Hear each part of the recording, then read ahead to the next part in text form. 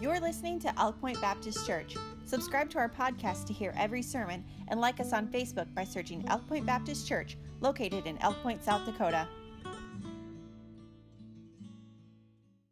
Well, we are going to get into the book of Colossians tonight, and we're going to, there's this one phrase I really want to hone in on tonight in Colossians. Colossians chapter number 1, verse 27 is going to be our text verse tonight. How are you when it comes to instructions? Somebody gives you instructions. How good are you with instructions? Or directions for that matter. Okay, yeah, I'm pretty good. And if I can give them, but here's the thing. I think, for instance, about Michael with some of the stuff on the computer. I'll try to get him to show me, okay, Michael, show me how to set up the recording stuff so that if you're not here, and by the way, we got this kid, Connor. We got Connor learning that. Jen has thrown me off big time being on this side of the church, but that's okay. Anyway, we got people learning that. But anyway, he's going to show me. And he's like, okay, here you go. You go in here, you hit this file, you hit this button, you right-click here, you drag this over here, and blah, blah, blah.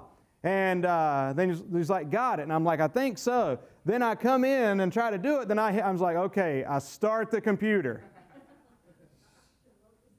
And then that's about it. And so, yeah, writing it down helps. And I even think about directions. I've given the example before, about needing directions. Or one time in particular I think about that some of you will remember. Some people just don't give good directions. And it's almost like giving the instructions. I'm not saying Michael's instructions are good, but when you're dealing with somebody that doesn't get it, well, it's just almost like a kid one time that was trying to teach me to play bass guitar. And I learned to play a little bit, but he was so musically gifted, he never really learned. He was just one of these people that could just teach himself. So I'd say, what about this? Oh, you just do bop, bop, bop, bop, bop. And I'm like, dude, you lost me. We were one time in the mountains of North Carolina. I shared it with you around Christmas time, and there was a place up in the mountains not far from where I was going to be preaching the next day. Got there on a Saturday night. Pastor met us there, led us into the missions apartment and whatever, and he says, hey, what are you guys doing tonight? He says, there's some beautiful Christmas lights, and he began to give me directions to where these beautiful Christmas lights were. And apparently, I have this look that I get on my face sometimes to where he realized that I wasn't following those directions too good. So I'm just going to head off in the middle of the mountains up here and hopefully take this right here and pass the holler. And if you hear the bees buzzing, turn left and whatever. If you smell a bear, turn around regardless, and whatever the case may be. But it's just these directions. And so I have this look on my face to where finally he just looks at me and says, you know what? Just jump in the van and follow me. Now that I can do. And when Michael's sitting back there with me and says, here's what you do. Guess what? I do pretty good.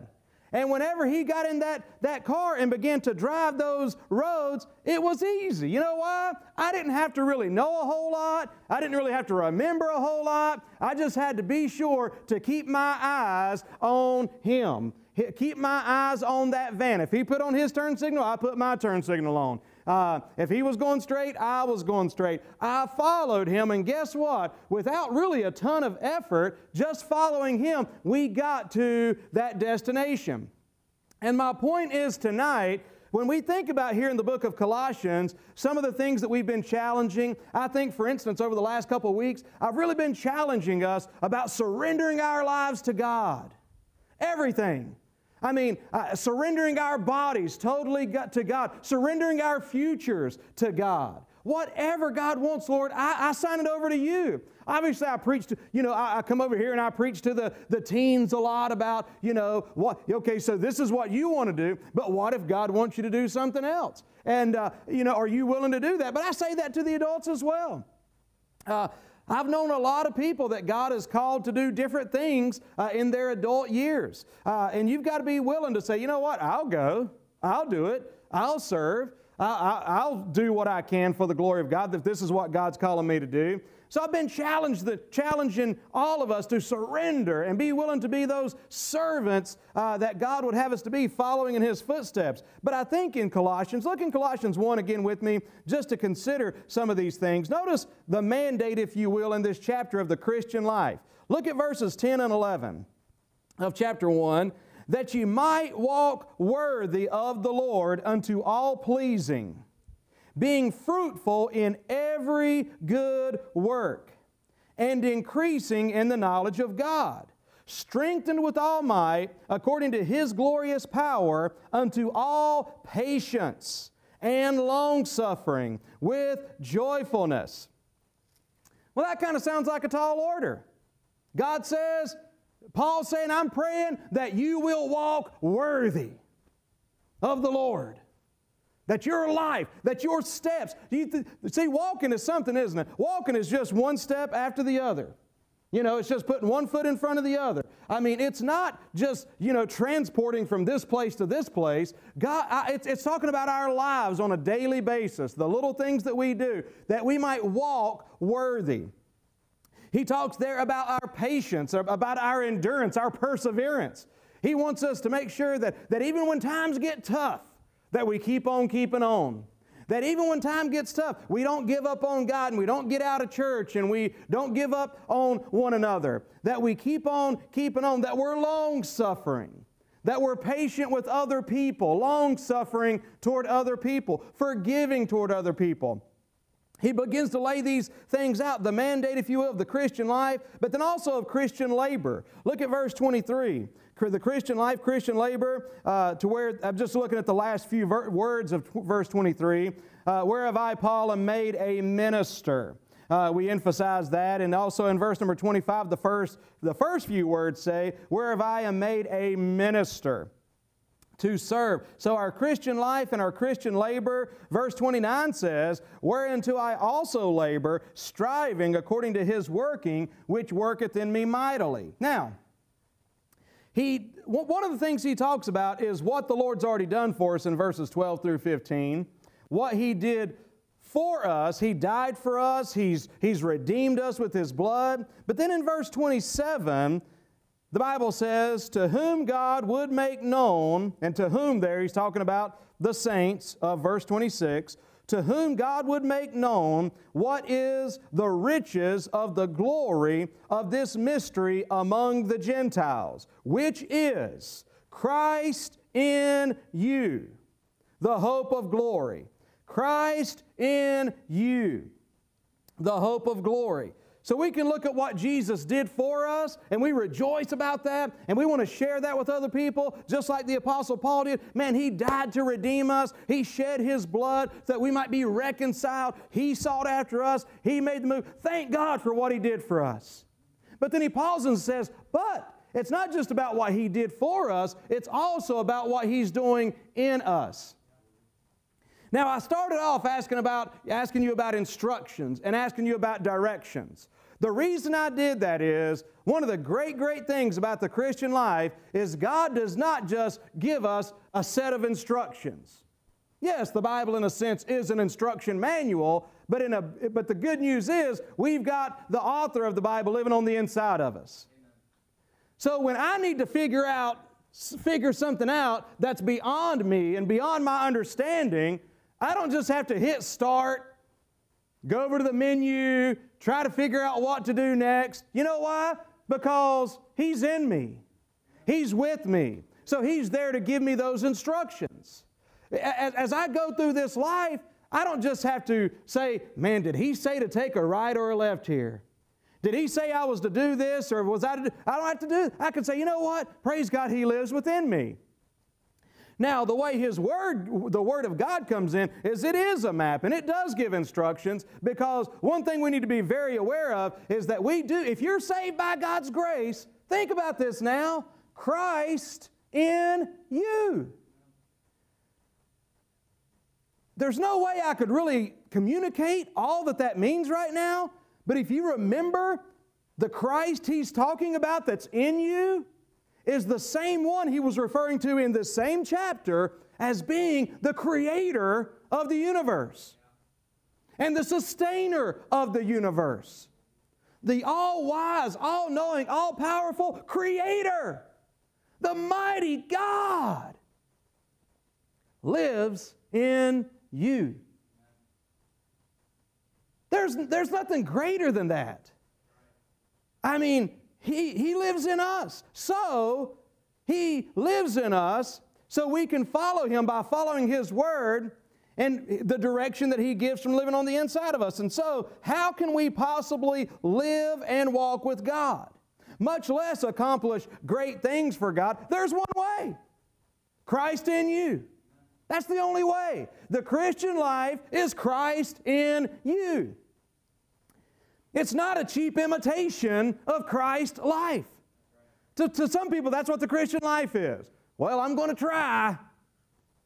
And then they try and we fail and well, you know, no, that's not what it's supposed to be. It's not about our efforts. It's about our surrendering. We do have to make an effort, but our greatest effort is just by saying, okay, Lord, if this is what you say to do, I'm going to do it. If this is what you say to step, what you say to say, I'm going to do it. But as we obey Him, He works through our lives. Think about this mighty mystery here, this transforming truth. The secret to the Christian life is simply Christ in you. I've talked about this and referenced this a lot when I talk about the abundant Christian life and the successful Christian life. But do you still ever get in your mind that it's easier? Well, let's just say for me, I'm the preacher here. I'm the pastor. Do you ever think that it's easier for me than it is for you? Even think about teenagers. Do you think, okay, preacher, that's easy for you to say. You know, that's easy for you to say. You're the preacher. You know, you're the God-called preacher. Of course, it's easy for you, you know. Every time service is over, you know, you just ascend those ivory stairs to your palace of separation, you know, to where you, and then I gracefully come down into your presence once again every Sunday. You know, but that's not the way it works. If I have lived a successful day for Christ, I'll tell you what the secret is. Christ in me. Now, if you're saved, you have Christ in you. So therefore, we don't have to be discouraged. We don't have to offer excuses. Every one of us can live the Christian life. Now, the hard part really is kind of figuring out that we can't do it. The hard part and sometimes the discouraging part is discovering our own weaknesses through the process. Being reminded of our infirmities. The Bible calls them infirmities, our weaknesses. But the Bible says He helps our infirmities. See, we sometimes get reminded, I got to get this infirmity better. No, just let Him make it better.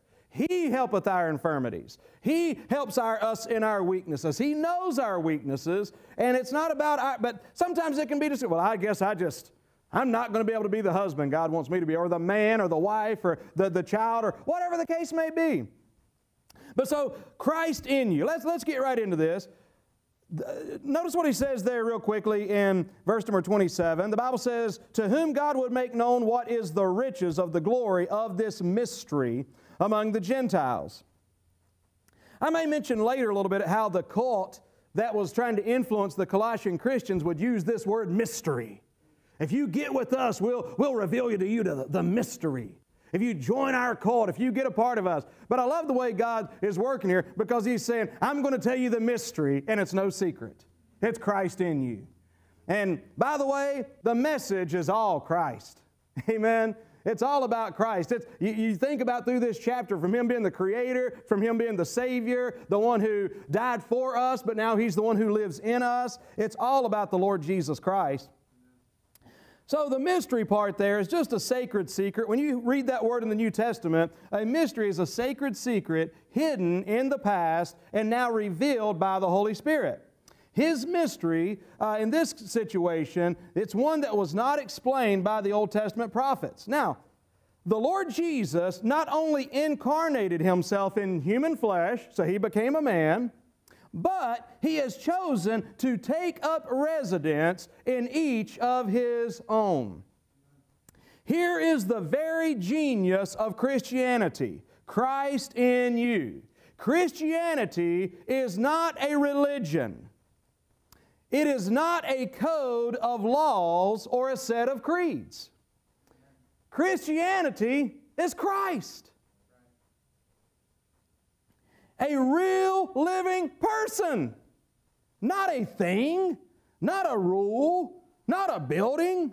One who came to this planet in space, who chose to live among us, who was willing to die for us, who is now ascended on high, and yet who lives in us. He who once gave His life for us now abides in us to give His life to us so that He may live through us. He who once died as me now lives in me.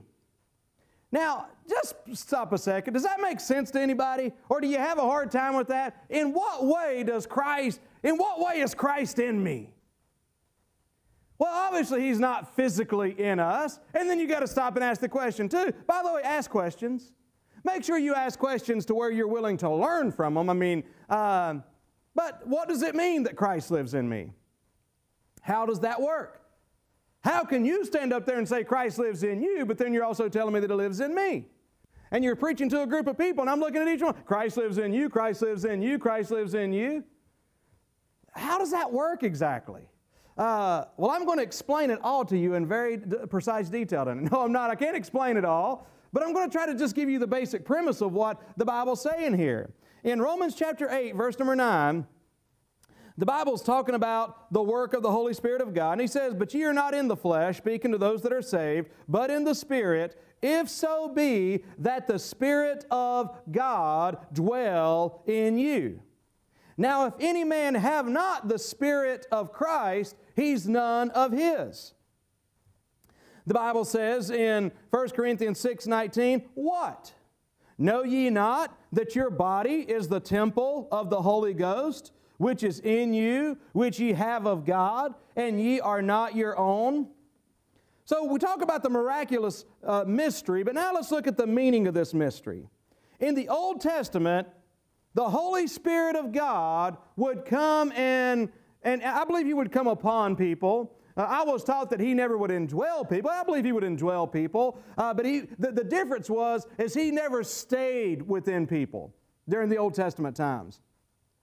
God's Spirit would come and come upon Moses or come upon one of the prophets and allow them perhaps to perform some miracle or to speak with some power or whatever the case may be. He would come along and empower them for service, but then He would leave again. New Testament believers have a different experience as the Holy Ghost dwells in us permanently.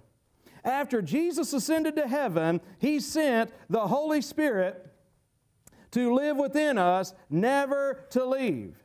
Jesus told His disciples, He says, "At that day ye shall know that I am in my Father, and ye in me, and I in you." So I was asking the question, how does it work that Christ lives in us? Well, it starts this way. It starts with our makeup as human beings. Now, it's very clear that you are more than just a body. You're not only a body, you are a soul. The body is just kind of this exterior, right? I mean, it's the soul who makes us who we are, our emotions, our thoughts, our will. That's right, brother. I was letting it play, man. That's a good one, amen. But listen, we need a Dr. Rick intervention here, amen. Anyway, listen, what I'm trying to say is this, that God lives in us. But the makeup of mankind is body and soul and spirit. So your soul is your emotions, again, your will, your thoughts, your mind. Bible talks about it being our hearts. But the Bible also says that man has a spirit. And our spirit is the part of us, just like the external part of us is what can communicate with this physical world. We can touch and smell and feel and see and hear physically. The spiritual part of us is what allows us to touch, feel, interact, communicate with God Almighty.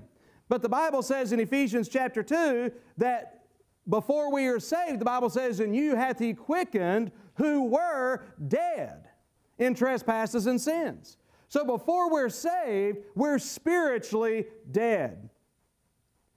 So if you're here tonight and you're not saved, if you're listening tonight and you're not saved, you are spiritually dead. You may be physically trying to do Christian-y things. You may, with your senses, your five senses, to be doing Christian-y type things. But if you have not been spiritually awakened and made alive, then you're still in your sins. But so salvation is literally the Spirit within inside of us, this realm that we can't see, that is being awakened. And when we are saved and the Spirit is made alive, what literally happens is the Holy Spirit of God, God's presence actually moves into our spirit. Now you say, explain that. I can't explain it tonight, but it'd be one of those things that's hard to explain anyway. But the Spirit, the Holy Spirit living within us is the Spirit of Christ. So remember, because we don't have three gods, we have one God, Father, Son, Holy Spirit. So the Spirit that lives in us, I read you that verse out of Romans, which I thought's an interesting verse because it talked about the Spirit of God and the Spirit of Christ all in the same verse. The Spirit of God, the Spirit of Christ. But it's the Spirit that lives within inside of us. Before we were saved, our bodies and souls were alive, but we were spiritually dead. The moment that we are saved, we are spiritually in Christ, which is a cool thing. Romans 6 says, Romans 6, folks, is not talking about water baptism. And you be real careful for those that may teach that it is. Because if you're teaching water baptism out of Romans chapter number 6, you're also teaching baptismal regeneration. Because the baptism of Romans chapter number 6 is putting people in Christ. Water baptism does not put people in Christ. Water baptism is a picture of Spirit baptism. And Spirit baptism, does anybody remember what the word baptized besides immerse? The literal meaning of the word is immerse. But what does the word baptizo actually mean? What does that have to do with? We get baptized because we're trying to identify. We're identifying with the death, burial, resurrection of Christ. It's identification. So basically, long story short, Spirit baptism just identifies us with Christ in His death and resurrection. So literally, we are put in Christ. That goes back to a message a couple weeks ago where our position, you're in Christ in heavenly places. When God looks at you, He sees the Lord Jesus Christ. But not only are you in Christ the moment that you get saved, also now Christ is in you. It's like a sponge being in water. Is the water in the sponge, or is the sponge in the water? But the sponge is in the water, and the water is in the sponge. You can be here in the air. We're in the air, but the air is in us. And when you're saved by God's grace, you're in Christ positionally, and practically speaking, Christ is in you. The Spirit of God working in you. Baptized is identify with Him, where the Holy Spirit of God, according to Ephesians chapter 4, verse 30, we are sealed by the Holy Spirit of God until the day of redemption. Everybody with me so far? I mean, because I'm just trying to express to you that the way we are saved is the Spirit of God working on our spirits, us surrendering, opening up, turning to Him, asking Him to forgive us of our sins. When we accept Him as our Savior, we're made spiritually alive. That's where the change takes place at. And the Spirit of God moves on the inside of you. So if you're saved, you are a temple of the Holy Ghost of God, which is really important because there, especially the context of 1 Corinthians 6, the Bible's saying what you do with your body, you're doing with Christ. And so it's really important that we are mindful of what we're doing because we are the temple of God Almighty. Okay, so I know this opens up a lot of other thoughts, but just let me try to continue on with this thought. If you got other questions or something, write them down and we can address them later. But so we see this evening quickly a miraculous mystery, the meaning of this mystery. Then I want to say quickly, the mystery provides our means. And this is kind of how I started off. The mystery provides our mean. In other words, the explanation of how we can do what we do for the glory of God, the way we can live victorious Christian lives, the way. I mean, how many of you perhaps have been challenged to surrender, to give it all to God? And you say, I don't know if I can do that. You know the way you can do it? You know the means by which you can give your all and put your faith in Him for your life? Christ in you. You've got the power within you. He's the one that will empower you to surrender. He's the one that will empower you to do whatever it is that God... Has God ever told you to do something you didn't want to do? Has God ever told you to do something you thought you couldn't do? Listen, it may be because you can't do it, but that's not the important thing. It's Christ in you. He's the one that's going to do it. So the mystery provides our means. He proclaimed this Christ as being in them. The design of the gospel is to put men in possession of the Spirit and power of Christ, to make them partakers of the divine nature and thus prepare them for an eternal union with Himself. So in other words, the goal of Paul's ministry was to see people saved, in other words, to see Christ in these Gentiles. See their lives changed. But the goal of his ministry was also the go of his ministry. How could he do this? How could he give his life? How could he endure so much? Oh, he must have been a special man. No, it wasn't. The thing that was special about Paul was Christ in you. The same Christ that's in you. I mean, that's it. So the goal also explains his goal. How he accomplished what he accomplished was Christ in you. We are in Him and He's in us. Jesus said in John 15, verse number 4, abide in me, and I in you. Abide in me and I in you, as the branch cannot bear fruit of itself except it abide in the vine. No more can ye except ye abide in me. I am the vine, ye are the branches. He that abideth in me, and I in him, the same bringeth forth much fruit, for without me ye can do nothing. Galatians 2:20.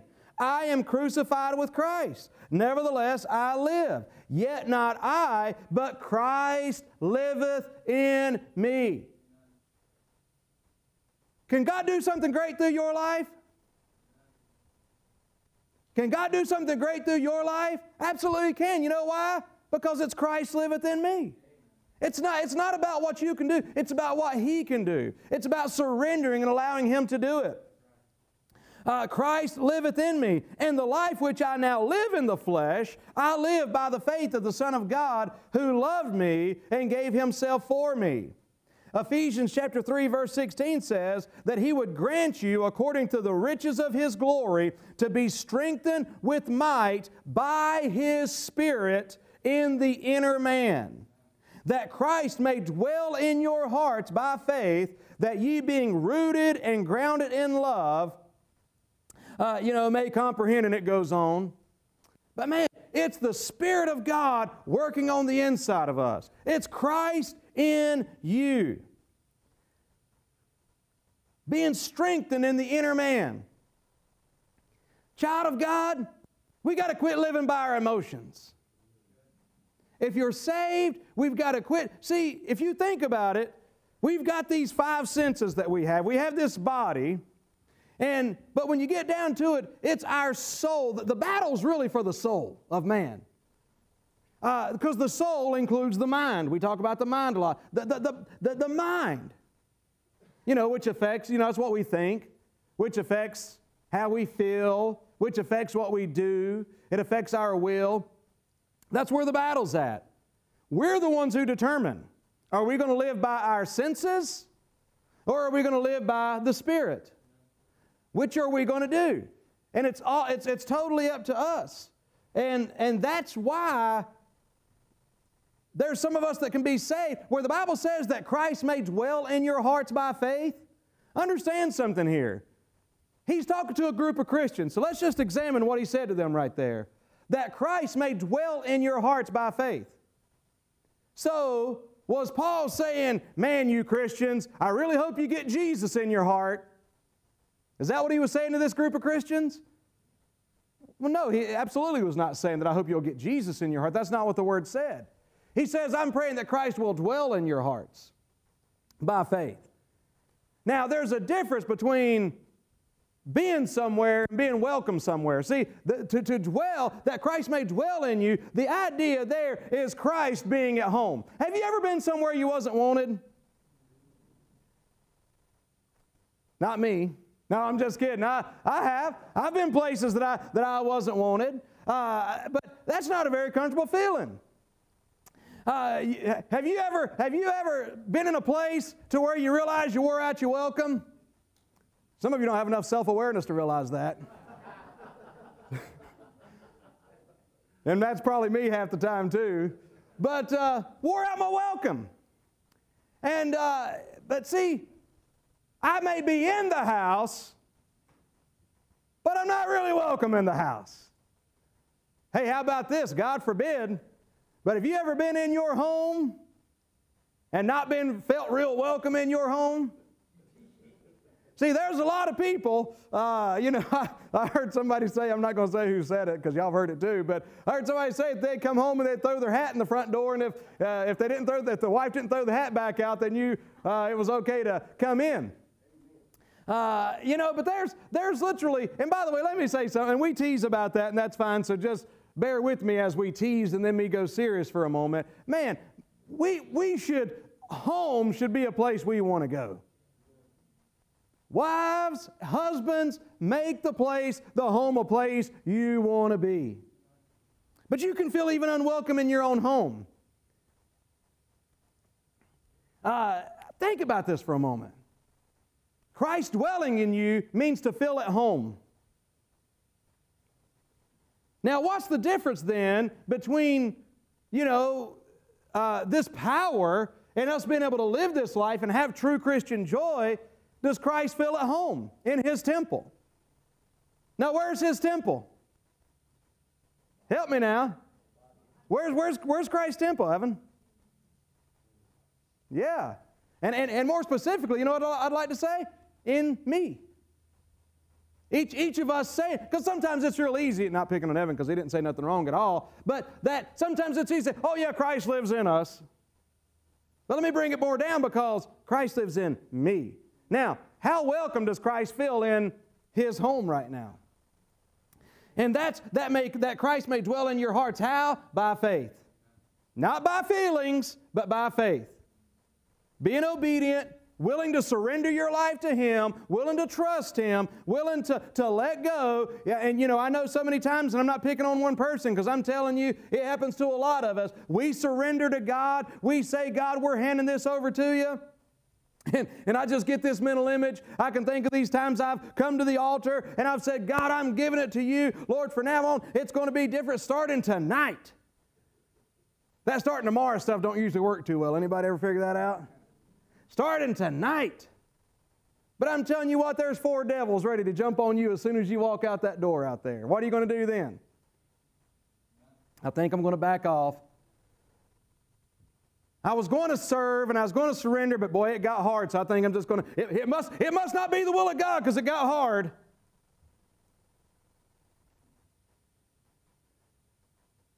Well, if that were the case, what would Paul have done? What would Jesus have done?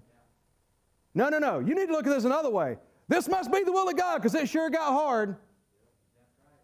I'm not quitting. See, I'm not going by the way I feel. I'm not going by what I see, not going by what I hear. I'm going by what I know on the inside. Lord, by faith, I want you to feel at home in my life. I'm going to be obedient.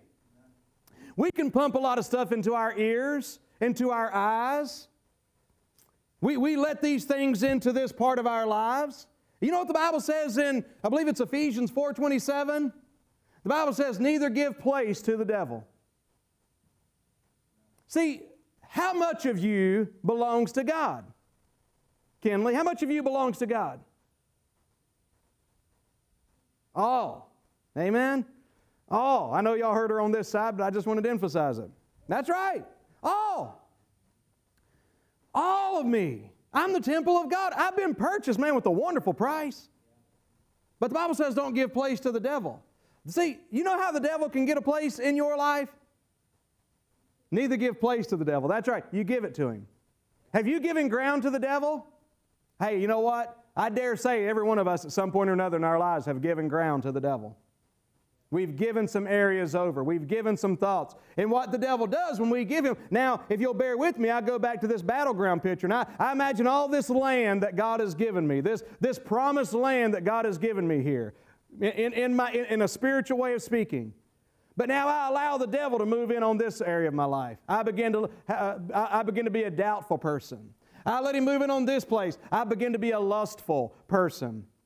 I begin to be an angry person. I begin to be an unforgiving person. Then all of a sudden, Satan moves into this place and he begins to build these strongholds. And he puts down his stakes and he says, I'm here to stay. And I'm telling you, you want to know the sad truth? I dare say that most Christians live their entire lives with a good bit of their lives given over to Satan. Some of it goes back to even before we were saved. Abusive situations we may have been in, doubtful situations we may have been in, and we carry these things over into our Christian life. And there's these thought patterns, and it all starts with our thoughts. We got to learn to give these things to God. That's why the Bible says there in, 2 Corinthians chapter number 10? It talks about dealing with those strongholds and capturing every thought. Man, we got to start taking some place back. Don't give place. And if you've given place to the devil, it's time to say, Lord, I've given this place to you, but I'm giving it back to you. I've given this over to Satan, but I'm going to give it back to you. And we need to start making a difference in living for God. Living a selfish life, disconnected from the church, is not what God has in mind for you. We don't need to be less involved in the church. We need to be more involved. Why? Because the church is the people, and God has put this here for us. And I say for us, but when I say for us, it's not just for you. Somebody says, oh, well, I'm not, whatever. We get so self-centered. What about the other people? What about the other people that we can be a blessing to, the other people that we can serve? Christ in you. The Bible says that He may dwell in your hearts by faith. Ephesians chapter 3, verse 17. And then if when He's dwelling in our hearts by faith, when He's filling at home, we'll be rooted and grounded in love. I'm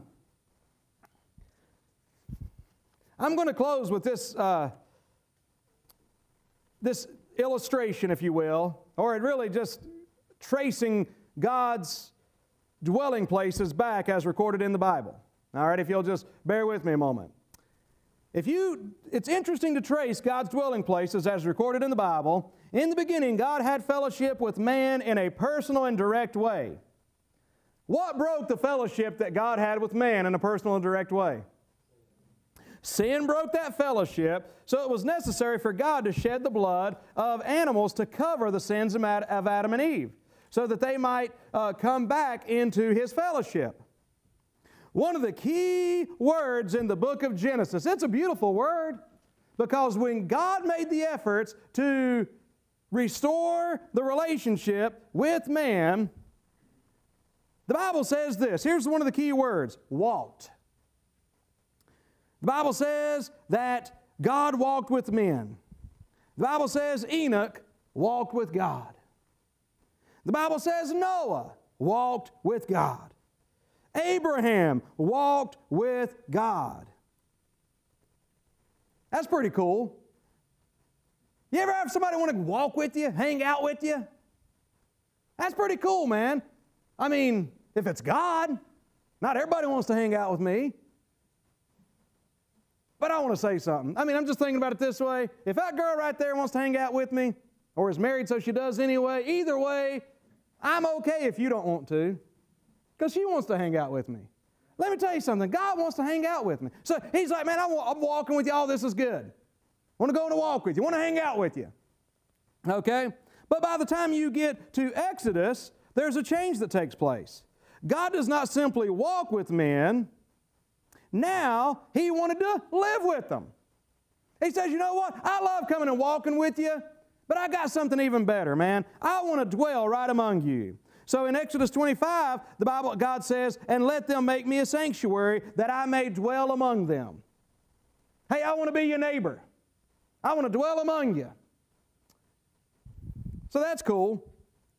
God dwelt in the camp, but He did not dwell in the bodies of the Israelites. Unfortunately, the nation sinned, and when you get to 1 Samuel 4:21, the Bible says that God's glory departed from Israel. God moved out of the neighborhood, so to speak. So God used Samuel and David to restore the nation. But then Solomon built God a magnificent temple, and when the temple was dedicated, once again, God came back and said, I'm going to live with you. I'm going to live with you. I'm going to walk with you, but man, I don't want to just walk with you. I want to come live with you. So He did that. But history repeated itself. Israel disobeyed God and was taken into captivity. The gorgeous temple was destroyed. One of the prophets of the captivity, Ezekiel, saw the glory depart from the temple. Now, did the glory ever return? Not to that temple in that form, but in the person of the Lord Jesus Christ, the glory returned. And the Word, the Bible says, became flesh and dwelt among us. And we beheld His glory. The glory of the Lord dwelt on the earth in the body of the Lord Jesus Christ, but wicked men nailed His body to the cross. The Bible says that they crucified the Lord of glory. All this was part of God's thrilling plan. Christ arose from the dead, returned to heaven, and sent His Holy Spirit to dwell in man. The glory of God now lives in the bodies of His children. The glory departed from the tabernacle and the temple when Israel disobeyed God, but the Holy Spirit of God will dwell in us forever. So God says, hey, I want to come walk with you. They sinned, messed it up. God says, you know what? I'm just going to come live with you. He does that. Man messes that up. Finally says, I'm going to do better than that. I'm going to come live in you. And my work of redemption is going to be so to where not only am I going to be in you, but I'm going to put you in me. Therefore, you can't ever do anything to make me depart. Amen. I want to live in you. I want to walk with you. How much does God love us? I wonder how long somebody can stand to be around me without me getting on their nerves. Melanie, you got an estimate? Yeah, not very long. But you want to know something? The Lord is with you and with me. He never leaves. He never leaves. He's always there within us. And see, and I've got to close, but one of the important things is every time you read about these things about Christ living in us, all around those verses, it's talking about knowledge. You needing to know. You needing to learn. You need to know this. Because a lot of us live as if we don't really know that He lives in us. That's why He said, what? Know ye not that you're the temple of God? A lot of people don't really register to them. You're the temple of God. He dwells in you if you're saved. So there's comprehension. 2 Peter 1 verse 4, the Bible says, whereby are given unto us exceeding great and precious promises. We're being given these great and exceeding precious promises that by these ye might be partakers of the divine nature. See, His divine nature is going to come through in our lives the more we are into these exceeding great and precious promises. Colossians 1:27, our text verse, to whom God would make known the riches of the glory of this mystery. So there's comprehension, and then lastly I'll say there's apprehension. There's yielding. There's yielding to the Lord. As we all stand this evening,